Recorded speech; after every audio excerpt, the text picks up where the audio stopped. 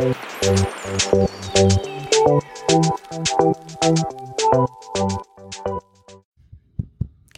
check. 1, 2. Howdy, hey, hello. Welcome to Munch and Mingle. I am very excited for the guest that I have today. Was this just put together last second? Yes, but I can't believe I almost missed this opportunity. So today on Munch and Mingle, we are going to be talking with my Aunt Natalie. Aunt Nat? Hey, how are you guys? It's great to be here to make some bread and some goodies. Yes. So this is my great aunt, Nat. And she's not my great aunt. She's a great aunt. And before we get into really what we're doing here, I just wanted to introduce you to her. So from my point of view, growing up, Aunt Nat was always the aunt's house you wanted to go to because she was always making something good and it was always homemade. So that's how I grew up, knowing that I loved food because Aunt Natalie helped us learn how to love food in such a great way and to have a great relationship with it. She's also a big role model for me in starting my cosmetology journey. She is a licensed cosmetologist and she has lived out my dream of having a salon in her home. That's my goal one day.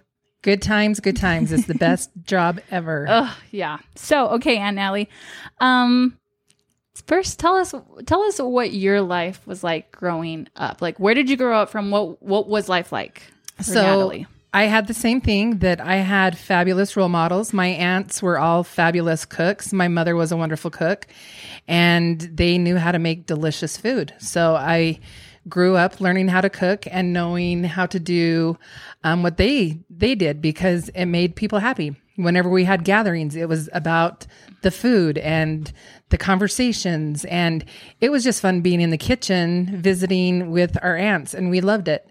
And grew up in a small town, and we grew our food from a garden. So we did lots of bottling and canning and made things from scratch. And that's how we grew up. We made everything mostly by ourselves. Mm-hmm. You know, we didn't go to the grocery store every week. We got basics, but we grew it and we raised it on our own. Yeah. So Natalie grew up in a little old town in Utah called Richfield. Now I don't know.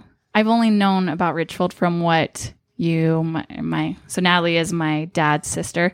From what Dad has told me about when we've gone back a couple times. When you were growing up, so in the family there goes Uncle Wade, yep. Then my dad, yep. Then Aunt Jen, and then you, yep. And then Aunt Jess. So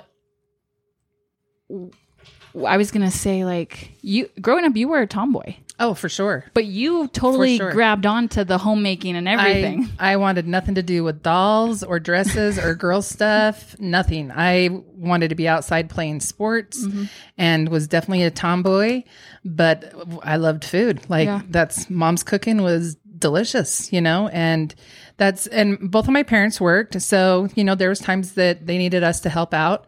So we helped out making dinners and they were busy and we helped out as a family. Was there ever a time when growing up, like if grandma couldn't make dinner or whatnot, were you ever like in charge of that? Or was that just everyone had to make their own thing? No, we would help out and make dinner for the whole family. Okay. So absolutely.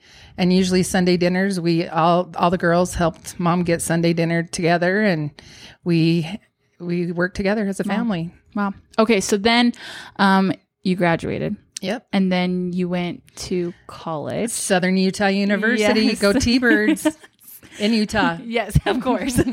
Which was, compared to Richfield, anywhere out of there was big town. Yeah, city. For sure. Absolutely. So for a lot of people who've gone that journey or in that journey right now, how did your food journey change when you were in college? Did you really start then cooking more, or was it just more what you had already learned? So again, that's food for me was about gathering. And so since I had roommates and whatnot, I enjoyed cooking stuff for my roommates. And the more that they complimented on the food, I was like, oh, well, I'm going to find another recipe to make. Yeah. And, you know, you loved the compliments. You loved, you know, getting the praise from people that loved your food. And it was like, oh, totally. Let's find something new, something different. And I also had one of my best friends Jennifer Young, her mom, Sandra Young, was also a great influence. She was a phenomenal cook, and she actually put together her own little cookbook of these wonderful recipes. And so she was a great influence. I just had a lot of people that loved to cook and were great cooks, and I just picked up on them and followed their trail that they showed us. And so, yeah, so in college it was fun, and you wanted to impress the boys, because if the boys like your food, then they're going to like you, right? I do remember you were saying that, like if you would be the one who you would make the food and they would come. Absolutely. Especially like general conference weekend. That was your big thing. That was the time to shine. Absolutely.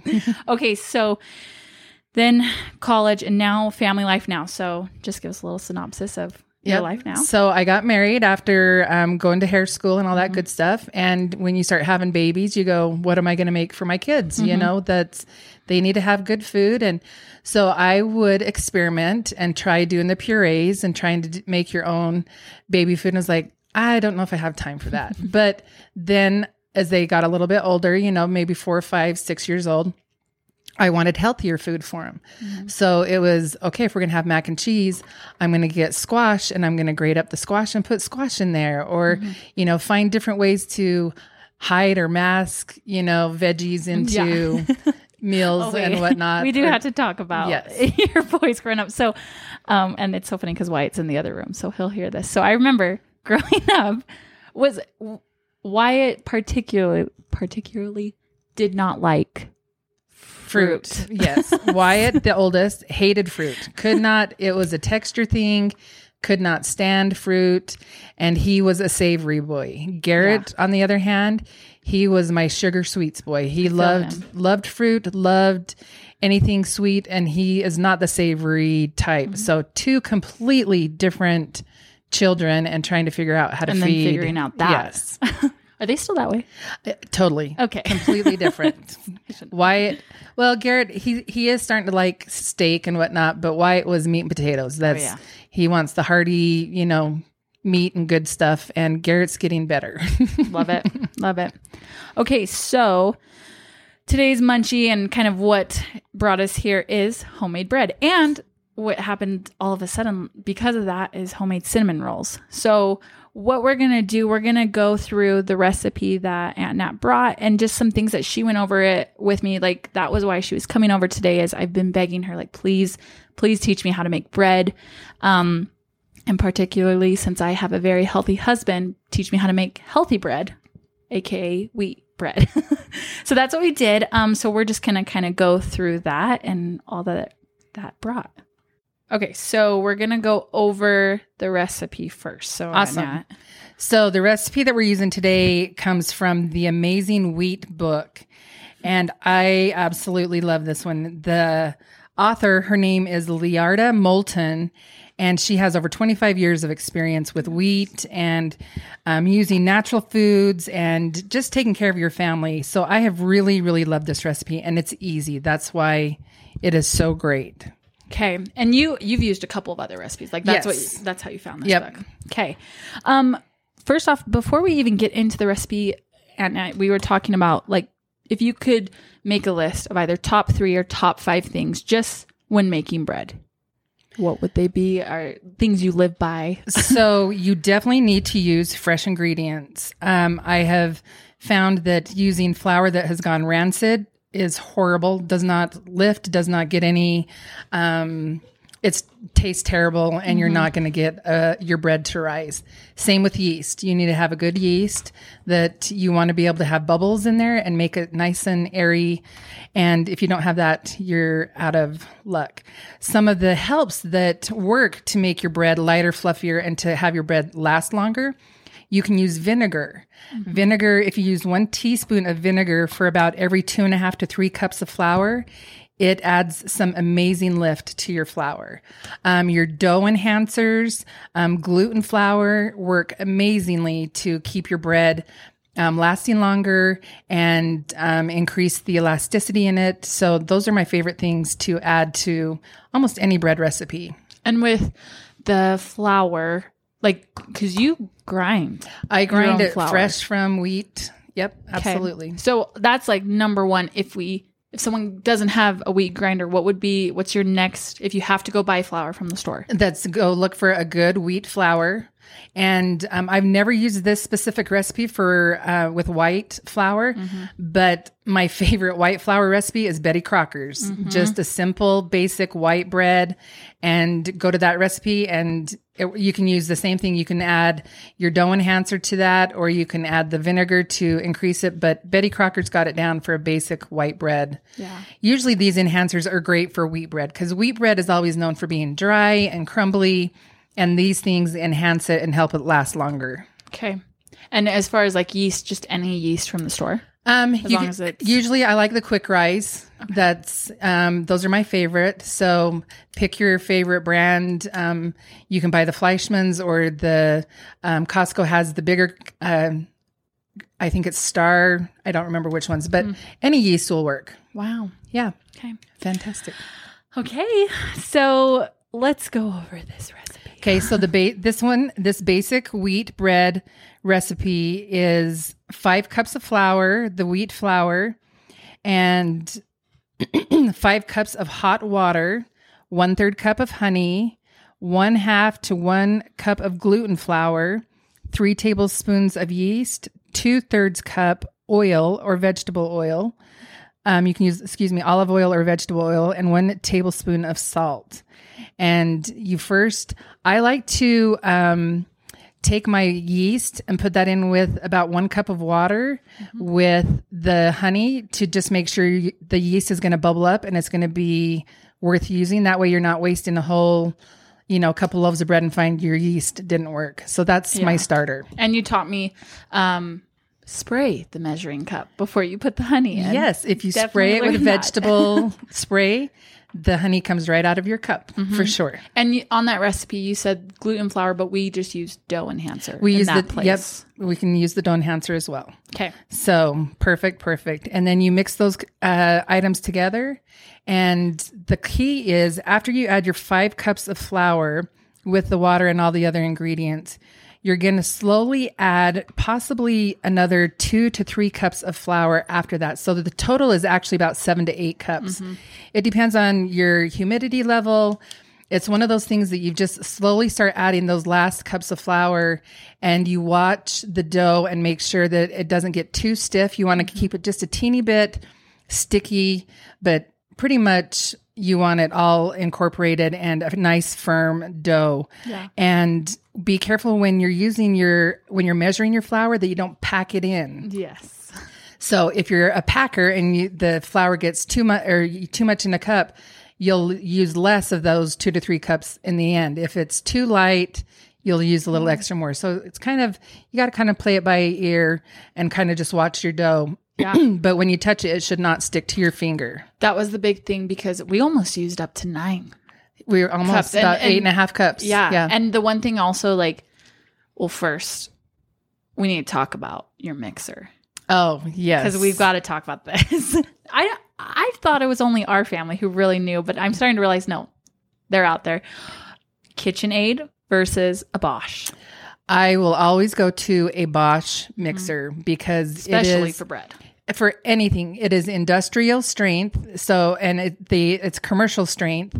I have had my Bosch mixer since I graduated high school, which was 30 some years ago. And still going strong. And it is still going strong. Gosh. Yes, I've broken maybe a couple beaters. The wire whisks, you don't want to use the tough stuff with those. But it works phenomenally well. And I feel like the KitchenAid, you only can make small batches, where the Bosch, you can make up to 6 loaves of bread in the Bosch. And there's some things that are great for the KitchenAid. Yes, absolutely. But just for this, it's through the family. How long has Grandma had hers? That's as long as I have known my mother, she's had a Bosch. And Grandma's the one who gave me a Bosch for my wedding, and that's what we're using. So we love the Bosch mixers. Yeah. It's good. Now, going back. It has a dough hook on it. That's the nice thing is we use the Bosch mixer with the dough hook to do all of our kneading for the bread. So that's going to save your arms, and it's really going to give it a lot of great elasticity in there. So it'll save your arms, but somehow you'll still get an arm workout through this later on. Yes, you will. And this was the thing that I learned when we were adding the flour, and you're like, okay, is it not sticking to the bowl and whatnot?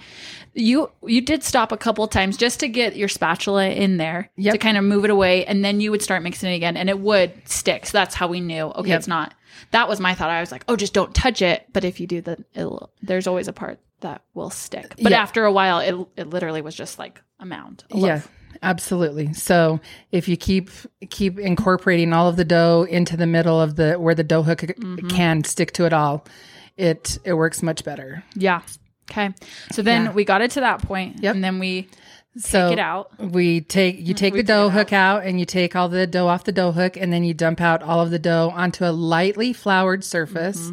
We don't need and more then flour we in just put a little bit of flour on McKenna's hands, and she just gave it a few gentle kneading motions, folding it in half and pushing it away. This is where the arm workout came in. That's fold it in half, push it away from you, and then fold it in half, and use your heel. Wrapping a burrito. Like you pinched it with your fingers, you wrapped, and then you tucked the sides in. Yep. So after you've kneaded it a little bit, then you break it into three sections. I'm skipping this section. My bad. You've cut it into 3 sections, and that's when you form your loaf. Yes. And when you're forming your loaf, I like to kind of keep rolling it nice and tight to get all the air bubbles out, and then kind of tuck the sides in and give it another tight roll, and then you put it in your greased up loaf pan. And then push it down so it fills all the corners. Yes. And once you have those 2 done, so we could have made 3 loaves, but we made 2 loaves, and then we made cinnamon rolls for the 3rd one. Oh, so good. Yeah. So, and what you taught me with the oven, we turned it on, but it was like not even 200. It was just to warm it. Yep. And then we turned it off. If you don't have a warm place to let your bread rise, it's a little faster in the oven. If you can just heat it up for maybe about 5 minutes, get it warm in there, and then you can have your bread, turn it off.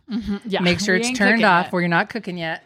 And then put it on the lowest rack in your oven, and just put your loaves in there because they'll be ready to cook after they've risen, and you're going to let them rise for about anywhere from 30 minutes to an hour. You want them so they're just above the tin, loaf tin. And then you turn the oven on to 350, and you're going to cook them for 30 minutes till they're nice and golden brown. And everybody's oven is different. So it could be 30, 35 minutes, but just watch it. It should sound, when you thump it, it should sound hollow on the top. Wow. And one thing you were also teaching me is once you put them in there to rise, you're not moving them. You don't move them. You don't touch open them. It. No. I mean, you're using your window. If you don't have a window on an oven, they all do. One of my old apartments did not. Bummer. So we're still living in those ages. Be careful. So then if that, you just open a little, then you go. And when you start cooking, do not open it because it could ruin everything. So, okay. And then, so your cinnamon rolls, we rolled those out into a nice little rectangle, and they were probably about 1/4 inch thick. And then, what did we learn about the rolling pin? Or I had to be taught? Well, the rolling pin, don't push it. You let it roll, or it will tear the dough. And when you are rolling, it's one direction. Yes. Like you're not going, okay, I'm going up to the left. Now I'm going up to the right. It's okay, straight forward and all. When you're wanting a nice rectangle, go forward and backwards and then side to side. Yeah. Straight. Yep. And then you take a little bit of butter that's melted, pour it on there, and just make sure the whole entire square of dough is covered. And then same thing, just a small layer of brown sugar, and then sprinkle the whole thing with cinnamon sugar. Generously, if you love it. And we didn't have raisins, but you can add raisins or nuts or whatever you want to it if you wanted to. That's where you would put it in. Yes. There, before you roll it. Yep. And then when you start rolling it, make sure it's a nice tight roll, kind of roll and then pull it towards you and then roll it again because you don't want it to be loose. You want those layers nice and tight together. And then you can use a sharp knife to cut it into pieces. And this third loaf made about 12 cinnamon rolls, so it fit perfect into a small cake pan. Yeah. I really need to get some dental floss though. So then I feel like I'm actual professional. If you're using dental floss, don't use mint dental floss. Make sure it's no flavor. No flavor. Got it. Have you tried it with real mint floss? I tried it. I had it with cinnamon, and you could taste the cinnamon flavor in there. So don't make sure there's no flavor. Oh my goodness. Okay. Absolutely. Other things. So I forgot to go over this. I mean, we kind of talked about things you could add to the cinnamon rolls. What about the breads? What flavors can you add to that? And when do you add that in the process? So if you want to add some flavors to your bread, when you're kneading it, that is when you would add it. And this recipe that I use, she likes to use shredded cheddar cheese with onion bits or chopped up onions and roll it in there. So you've got a nice cheesy loaf.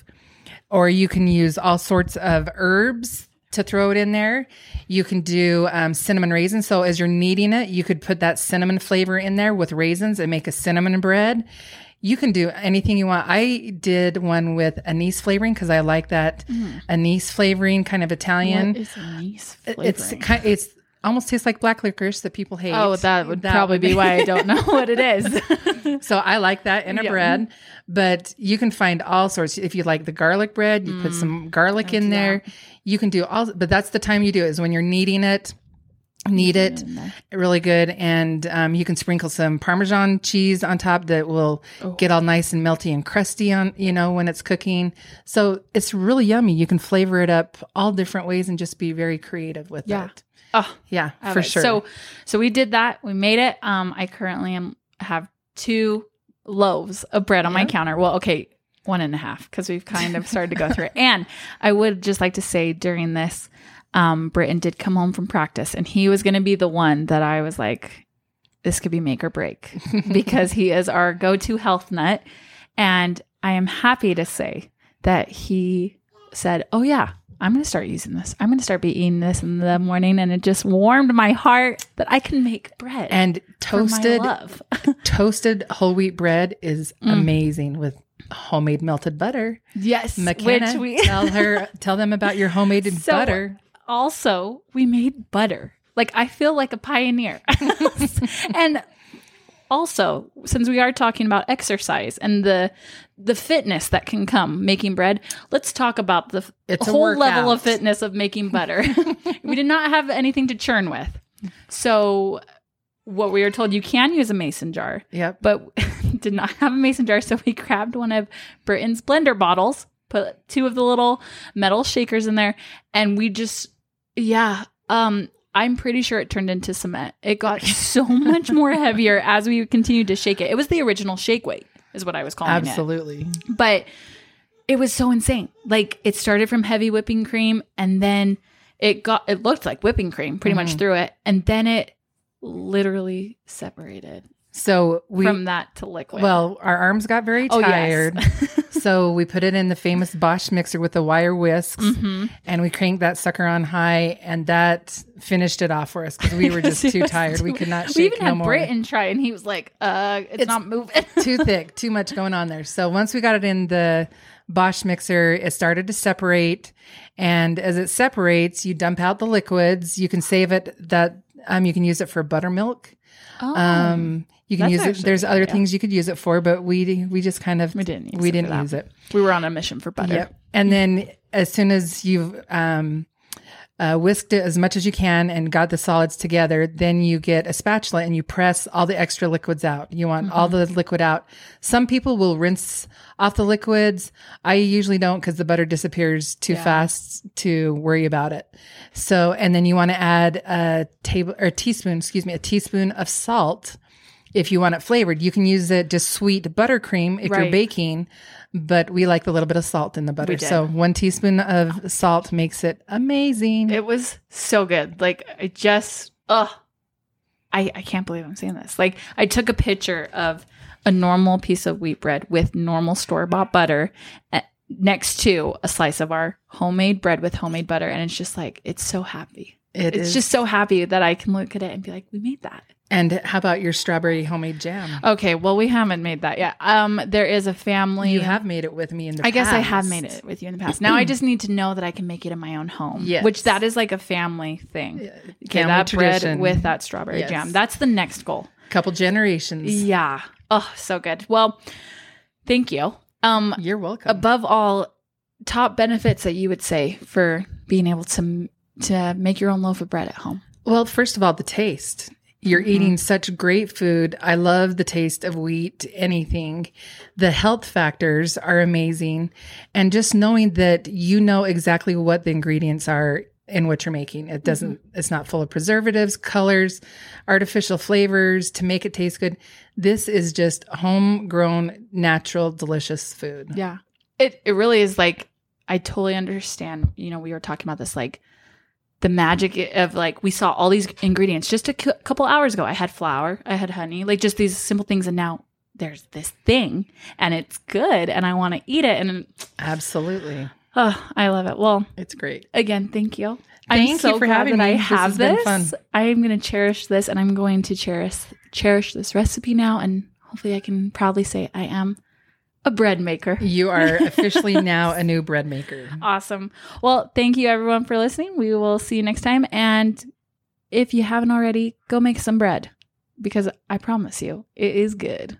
All right. We'll see ya.